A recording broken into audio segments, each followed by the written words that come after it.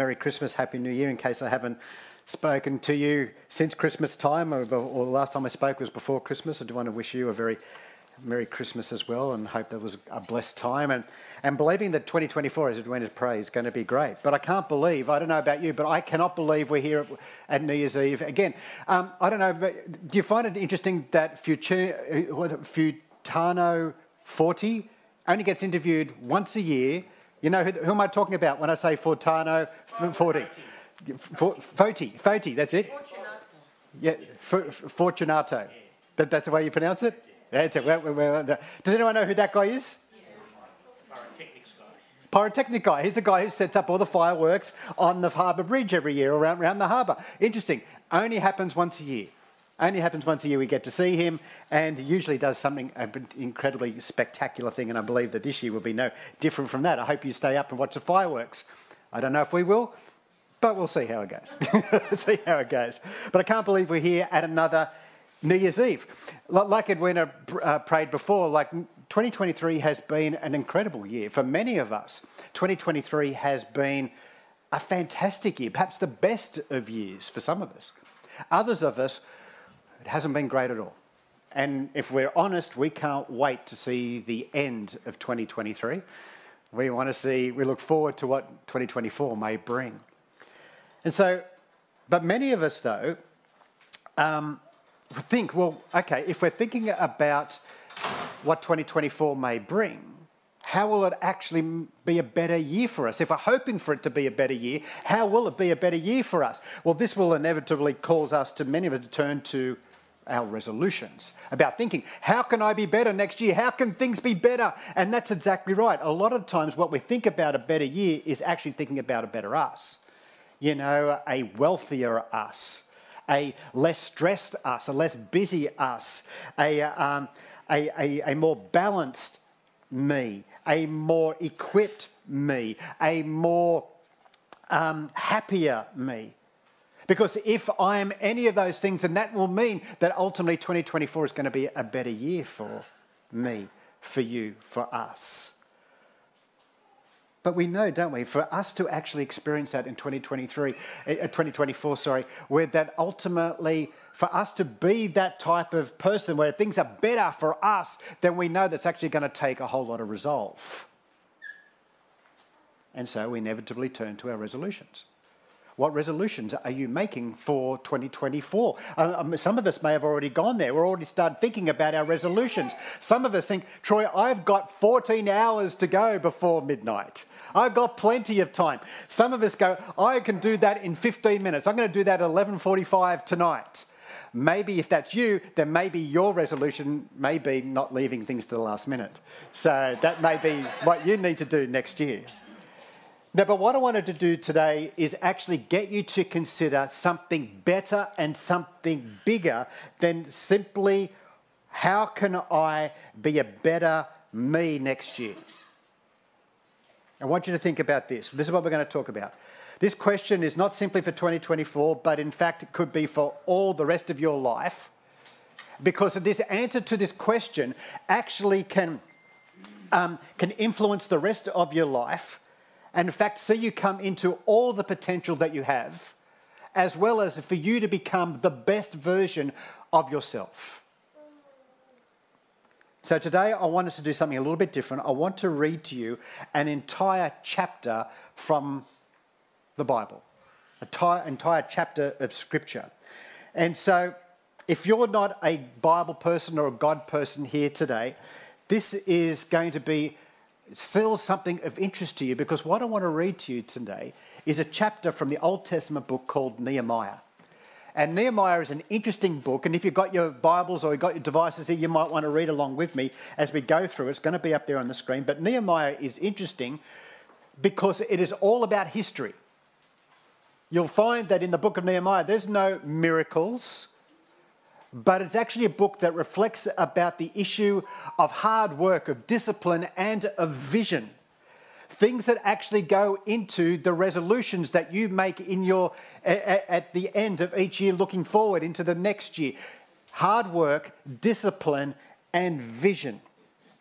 And so we're going to have a look at this chapter 1 of Nehemiah, but just some quick background to that chapter before we start looking into it. What's happening is that the Jewish people were God's chosen people for thousands of years, and God had been with them and been helping them for all that time. They were God's chosen people and established a special relationship with them. But generation after generation, what had happened is that the Jewish people started forgetting about God altogether. They started to think, oh, we don't really need God. And so they started rejecting him from the centre of their lives, started relegating God out of society, out of their culture altogether. And God had basically had enough of it. Is that how they're going to treat me? Fine. What I'm going to do, God says, I'm going to remove my hand of protection from them, and then hopefully they'll realise how far they've drifted away from me. And hopefully they'll realise how much they need me, and they will come back. But it's in this season of where God had removed his protective covering from them that something profound happened. Some prevailing empires in that local area, the Assyrian Empire and then the Babylonians, they came in and conquered the two Jewish kingdoms, the Israel kingdom in the north, Judah in the south.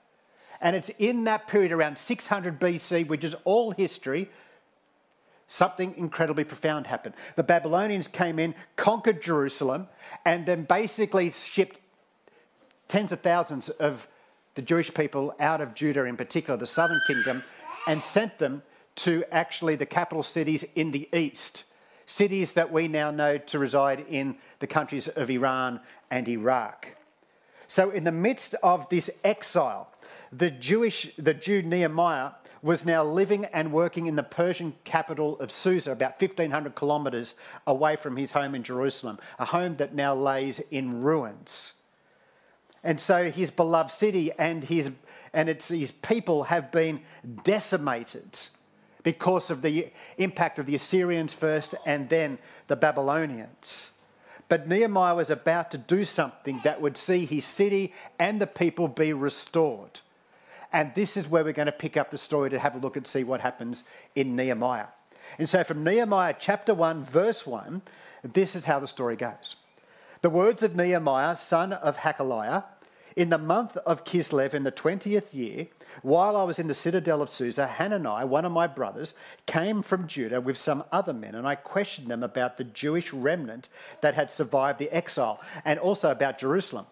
They said to me, those who have survived the exile are back in the province, are in great trouble and disgrace. The walls of Jerusalem are broken down. Its gates have been burnt with fire. The meaning of that is that the city is unprotected. The people are very vulnerable and they're stressed out of their brain because ultimately they feel like there's somebody who could come and attack them and kill them at any point. And so they're in great trouble and disgrace. Now, when I heard these things, Nehemiah said, I sat down and wept. For some days I mourned and fasted and prayed before the God of heaven. Then I said, Lord, the God of heaven, the great and awesome God who keeps his commandments of love with those who love him and keep his commandments, let your ear be attentive and your eyes open to hear the prayer of your servant is praying before you day and night for your servants, the people of Israel. I confess the sins we Israelites, including myself and my father's family, have committed against you. We have acted very wickedly towards you. We have not obeyed the commands, the decrees and laws that you gave your servant Moses. Remember the instructions you gave your servant Moses, saying, if you are unfaithful, I will scatter you among the nations. But if you return to me and obey my commands, then even if your exiled people are at the farthest horizon, I will gather them from there and bring them to a place I have chosen as a dwelling place for my name. They are your servants and your people whom you redeemed by your great strength and your mighty hand. Lord, let your ear be attentive to the prayer of this your servant and to the prayer of your servants who delight in revering your name. Give your servant success today by granting him favour in the presence of this man. And then he finishes off the chapter with saying, I was cupbearer to the king. Now, from this passage, can you see what the better question is for you for the year ahead? Did you see it? Now, in case you missed it, It was in fact referred to us in a question, but rather it is the actions of Nehemiah which ask questions of each of us. You see, when Nehemiah heard about the state of his home, God's sacred city, Jerusalem, he wept and he mourned. You know, the news of the state of the city and the state of his people had broke his heart. And so here's the question that Nehemiah asks of each of us, and that is, what around you breaks your heart? What do you see or hear around the church, around our local community, around our city, around Australia, that causes you to be heartbroken about the people and about where they live in Australia? Surely our hearts are not so hard that our hearts don't break for something. What's it on the news that causes you to go, oh my goodness, I can't believe that those people are experiencing that. I can't believe they're going through that. What breaks your heart? Surely something has to penetrate our hearts these days. For when your heart breaks, that's God trying to highlight an issue to you about something in his world that he mourns over. See, what is that for you? When you look around at kids and teenagers, when you look around at marriages, when you look around at disability and lack of opportunity, when you look around at poverty and disadvantage, when you look around at depression and isolation and loneliness and many, many other things, what does your heart break for? The way that Nehemiah's heart broke for the people of Jerusalem. What is that for you? See, here's the New Year's Eve thing. If you want to be a better person in 2024, then instead of simply thinking about gym memberships and diets and self-improvement courses, why not make the world a better? You know, instead of a resolution about making me better, why not having a resolution of being resolved to making the world better instead? Instead of making you better, how about making the world better? See, this is where God's vision for us as a church will change your life. Hopefully you remember our vision. In case you can't, just cast your eyes over there to the right. Again, what's our vision again? The Northwest Sydney be engaged and transformed with the faith, hope and love of Jesus. Everything about God's vision for us is about seeing our community and our world be better, be different. See, God's vision for us is not about the resolutions for us to be the ideal weight or to get rid of credit card debt. Now, I'm all for your ideal weight. I know I've got to address that issue. Oh, it's there, baby. It's there. You may notice the lower button's not done up, and that's for a reason for that. Otherwise, it's going to fly off really quickly, so I leave the button open. I've got to address that issue. I'm all for ideal weight and getting rid of personal debt. But is that what inspires your heart? See, the thing that really inspires us as people is understanding how the world can be different. Don't we like hearing stories about people who have changed the world? Aren't those the type of stories? Aren't those the type of people that we want to emulate? Because we know deep down inside it's not about ideal weights and it's not about our credit scores. It's about making the world different. That's what excites our heart. That's what speaks into our heart at a deepest level. Now, you don't need to be a Christian to make the world better. And in the process, you yourself becoming better as well. But if you are a Christian, if you are a follower of Jesus, you are compelled, aren't you, to make the world better, to make the world different from the way it is today. We are compelled. Christians can't help but make the world better. It's part of who we are. And so our intention is to make the world better. And it has then something more to do than simply doing things for ourselves. See, a lot of the time, what we might not realise is that maybe our New Year's resolutions usually don't take, because usually we're making resolutions about the wrong things. You see, the essence of following Jesus is about self-denial rather than self-improvement. And nearly all of our New Year's resolutions usually focus around self-improvement, don't they?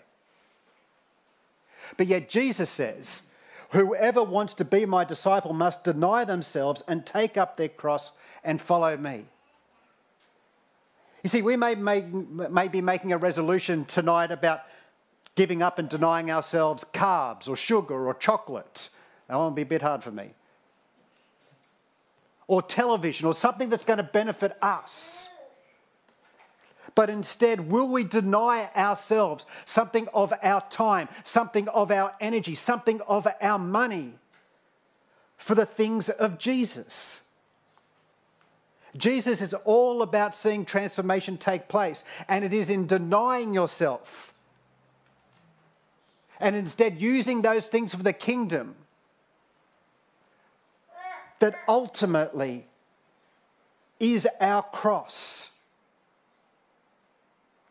And it is when we take up our cross that the world becomes different. The world becomes better. Now let's assume for a moment that our hearts are in fact soft here this morning. That we haven't come in here this morning hard-hearted. That our hearts have already soft towards God. And so we know from the news reports and Facebook and from movies and television shows and the stories of people and people that we have met, we know what God has been prompting in our hearts. He knows what he's been prompting us about the state of his world that he loves so much. We already may know what that is.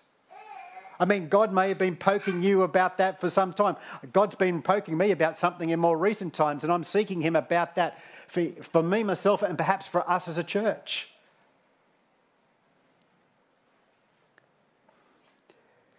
But what do we do once we know that our heart breaks for something? What do we do? Well, within the story of Nehemiah, we see about how we go about resolving, not simply for self-improvement, but for world improvement. And so this is what we find within the context of Nehemiah chapter 1 about what we can do next. The first thing that we can do next after we know that our hearts are broken about something is this. First of all, we can find out all you can about what your heartbreak area actually is. In verse 2 of Nehemiah chapter 1, he says, one of my brothers came from Judah with some other men, and I questioned them about the Jewish remnant that had survived the exile and also about Jerusalem. You know, so many times we may know what God has laid on our heart, what he breaks our hearts over, but then we go and think, that seems way too big for me. I can't do anything about this. It all seems way too big. And so we don't really progress much past, there's something happening in my heart, but I can't do anything about that. Follow Nehemiah's example. Ask questions. Who do you need to talk to find out more about the area that your heart breaks over? Do you need to go and talk to Centrelink, your local parliamentarian? Do you need to come and talk to me or somebody else? Who can you go and talk to find out more about the area that your heart breaks over? Go and talk to them and ask questions, find out more. You see, when we don't ask questions, we'll assume that it's all just too big. And what help can I bring to actually make the situation different? And so we assume a whole lot of stuff, and things don't ever usually progress past, I feel bad about that. Somebody should do something about that, but I just don't know what, so I just don't do anything. Ask questions. One of the big themes throughout our entire year as a church, if you've been a regular part of our church, you know the theme of this year in many regards is about asking questions. If you ask questions, you can engage with people and engage in situations for you to find out more and find out what part you can play in the situation that your heart breaks for. That's the first thing that Nehemiah did. But then Nehemiah goes into, in chapter 1, he goes into a big part of prayer. And so what he did with that, he reminded himself, and so we have to remind ourselves of what is possible with God. Now, God has done some pretty amazing things in our midst this year, and I reckon that he's on the verge of doing some even more incredible things in 2024. Nothing is impossible for God. Even for when we think it's way too big, God can do some incredible things nonetheless. And as been mentioned a number of times this year, when it comes to transformation, when things becoming radically different, we ourselves can't do that. We can engage people, but it's only Jesus who can transform. So to make the world different, we can't do that in our own strength. No matter how good our hearts may be, we can't do it in our strength. We need God. And so that's why Nehemiah prays this. He says this up on the screen now. He says, Lord, the God of heaven, the great and awesome God who keeps his commandment of love, and with those who love him and keep his commandments.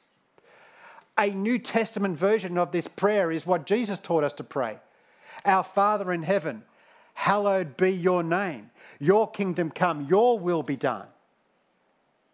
Nehemiah here is acknowledging the importance and the need and the wonder and the majesty and the power of God.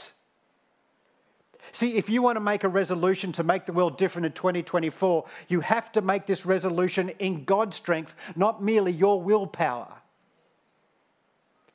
We need to have faith in what is possible with God. It is God who ultimately puts things right. It is God who transforms. God uses our hearts and our hands to see people and situations be positioned for God to do radical things in it. So we have a part to play, but it's ultimately God who sets things right. And it is through his faithfulness, it is through his power, it is through his continuous love for people everywhere that actually occurs. So we have to acknowledge God in the midst of our heartbreak area to see things be different from where they are today. So we need to acknowledge that, just as Jesus taught us to pray in the Lord's Prayer. But we then come and we see in Nehemiah about, well, how often do we pray about this stuff? You see, what we have to recognise is that we've got to pray continuously. See, it's one thing to remind us about God's power, but how often do we need to be reminded of that particular reality? How often do we need to be praying about the situation that breaks our heart? Well, in Nehemiah's situation, this is what he says. Look at his prayer. He says, let your ear, God, be attentive and your eyes open to the prayer of your servant. He's praying before you day and night for your servants, the people of Israel. For the things that break your heart, how often do you honestly pray about that stuff? When your heart breaks, when God moves within you and he speaks into your heart, how often do you pray about that if you're honest? Once a year when a message like this comes up, or the occasional news segment that occurs? You know, the thing is that the thing to avoid the situation breaking your heart, simply going into the background noise of your life, the way you keep it front and centre is by continually praying about it. Just as Nehemiah did, praying about it day and night. We're regularly praying about it. Make sure it doesn't become just an issue that gets lost. We pray about it all the time. So we're bringing before God the importance of that issue to us because of an important issue to him. So based on Nehemiah, we need to pray continuously about that issue. But then we need to do something else that's a little bit weird. Weird maybe not even the best word. We need to confess our part in the issue. Now, this is an aspect we may have never considered before. We want to see things be different. But how often will we actually acknowledge our part, as small as that may be? How often will we acknowledge our part in why the situation is like it is in the first place? Look what Nehemiah prayed at one point. He says, I confess, God, the sins we Israelites, including myself and my father's family, have committed against you.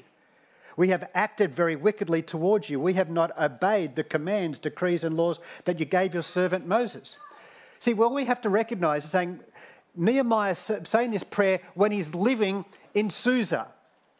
away from his home in Jerusalem. The reason why he is there is because the whole Jewish people had forgotten about God, and therefore they were exiled as a result of the Babylonians and the Assyrians. Now, Nehemiah is not responsible for everybody being deported out of the country, but he had a part to play. He had forgotten about God. His father's family had forgotten about God, not followed God as closely as God wanted him to. And as a result, they're all exiled. So here's Nehemiah coming and actually acknowledging and confessing and repenting for his part in why they're all exiled. See, do we need to actually admit and confess where we perhaps have contributed to the state of the situation? Do we need to repent of where we have perpetuated the problem?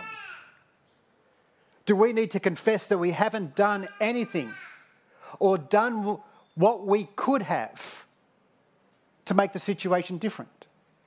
I mean, for example, if God has shown us, convicted us about people's isolation and loneliness, have we actually gone to welcome somebody, called somebody, visited somebody?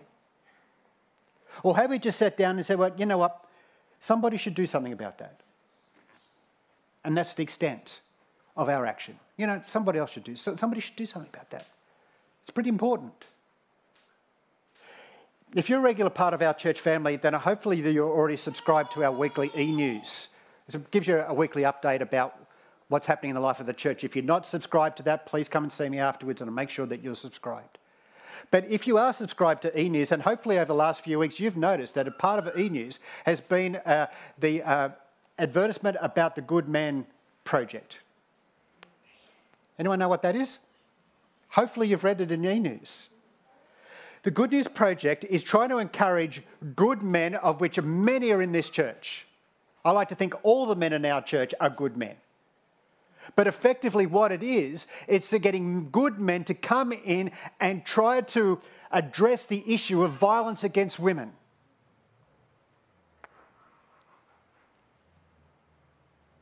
I don't know about you, but have you heard the stats about how many women have died at the hands of loved ones in their family this year? It is horrific. And it gets to the point where you say, you know what, when it comes to violence against women, somebody should do something about that. Now, we may not have committed violence. We guys may not have committed violence against women in our lives. But have we done all that we can to address the problem? Or we just sit back going, you know what, somebody should do something about that. See, we need to confess, we need to repent of our inactivity towards the issue that God has laid upon our heart that is breaking. We need to confess our part in the situation not being better than what it is. And then the final thing that we see from Nehemiah here is that we need to pray for opportunity. You see, this is where the conviction about an issue and desire for the future to be different actually turns into actual change. In his particular situation, Nehemiah prays, he says, "Give your servant success today by granting him favour in the presence of this man." Now, Nehemiah prayed for opportunity to raise the issue with somebody who could actually do something, who could actually help. And so Nehemiah was coming before God saying, God, I'm going to go and have a meeting with my boss, King Artaxerxes. And I want to raise the issue with him about why my heart is breaking. And so grant me favour, grant me success when I raise this with my boss, the guy who could do something about it. See, if you want to make the world different, you need to pray for interactions with influential people. Pray for opportunities to connect with somebody who's going to be able to help the situation that's breaking your heart. See, things don't change simply because we desire them to. They change because we actually do something. So pray for those opportunities for something to happen. Pray for opportunity. Now that's contained within the prayer of Nehemiah, but then finally, something at the last little bit of the chapter, something else significant occurs that we must take note of. And that is, we need to recognise that you already have some influence. And the last thing that Nehemiah writes in his chapter, he says this: I was a cupbearer to the king. Now, Nehemiah recognised that he was not the king. He recognised he wasn't one of the governors or leaders that had been appointed to oversee the operation of the Persian Empire. Nehemiah was simply a lowly cupbearer. Now, if you know what a cupbearer does, a cupbearer took his life into his own hands every single day, because what his role was, he was to taste the wine before he gave it to the king. Because a lot of times wine was poisoned, and that's how you got rid of the people of influence. The kings and things like, you poisoned them. And so Nehemiah, as cupbearer, he would taste it first to make sure that it's okay. If he keeled over, then the king goes, I'm not going to drink that wine. Makes pretty sense. It makes a lot of sense. And so he was a lowly cupbearer. But the interesting thing is, Nehemiah knew that he didn't have the power, but he was in proximity to power. And so he used what he had. He used the relationship that he had developed with the king. He used the trust that had been developed. He used who he was and the role that he had and the relationship that he established with Artaxerxes to be able to bring the issue before him. Somebody who could actually do something more than what he could. Now, many of us here today, we aren't the ones who are going to do a whole lot of changing because we don't have the resources. We don't have the influence.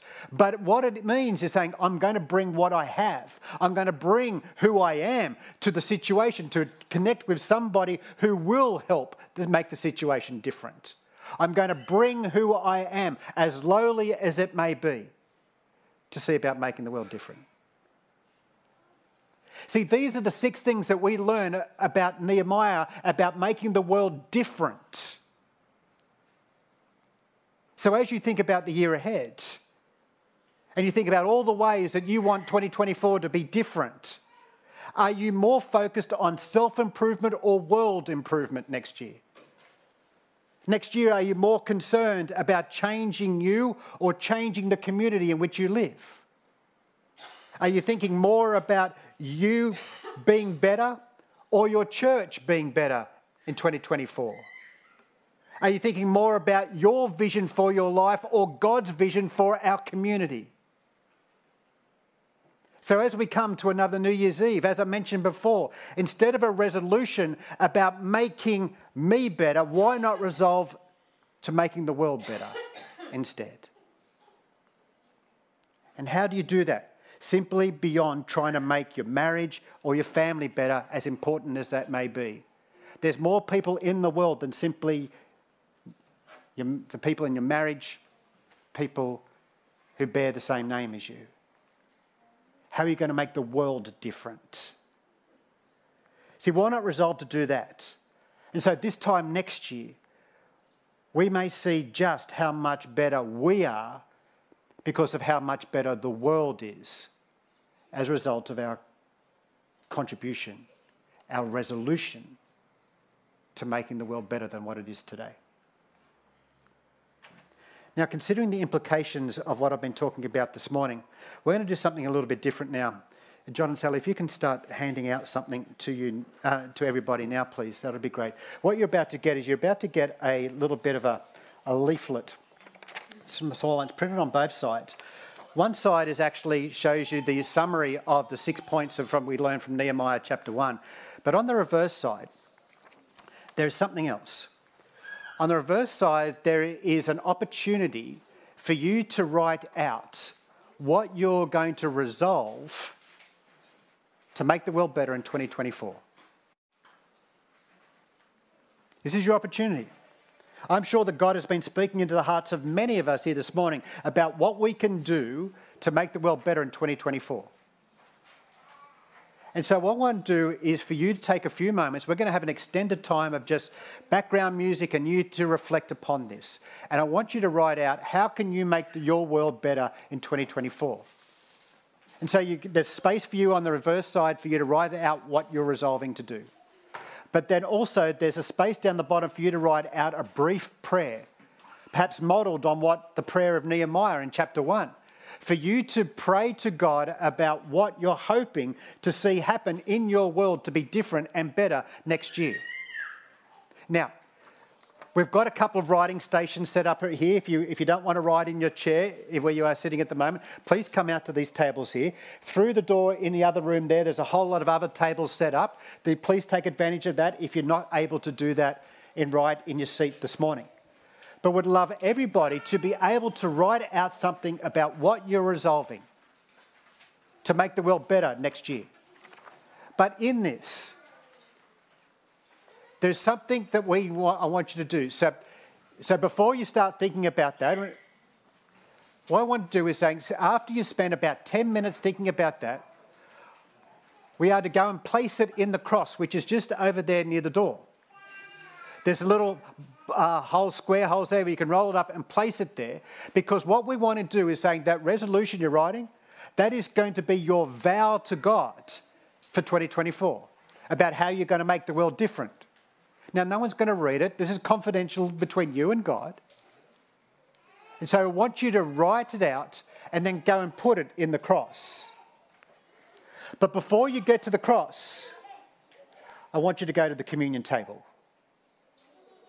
Because what we recognise is that the communion table, the emblems of Jesus' sacrifice, is a display of how much of the extent that God has gone to when he has seen the state of our lives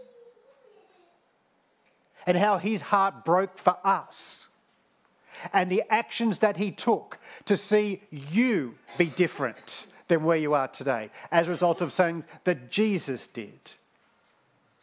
And so I want you to spend about 10 minutes writing out your resolution, writing out your brief prayer, then going to the communion table. There's gluten-free crackers there as well, for anyone who needs that.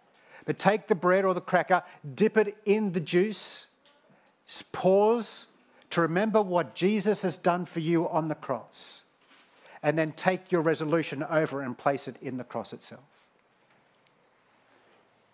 What we have to recognise to make the world different, it's going to cost us.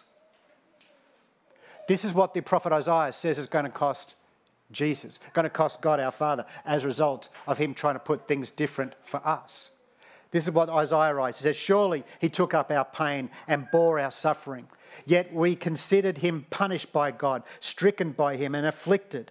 But he was pierced for our transgressions. He was crushed for our iniquities. The punishment that brought us peace was on him. And by his wounds we were healed. We all, like sheep, have gone astray. Each of us have turned to our own way, and the Lord has laid on him the iniquity of us all. For things to be different, it's going to cost.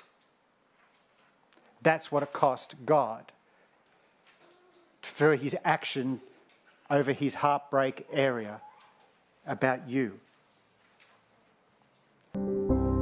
Lord God, we thank you so much that this morning we could come and remember exactly to what extent you went to act on our behalf, to act on things that were breaking your heart.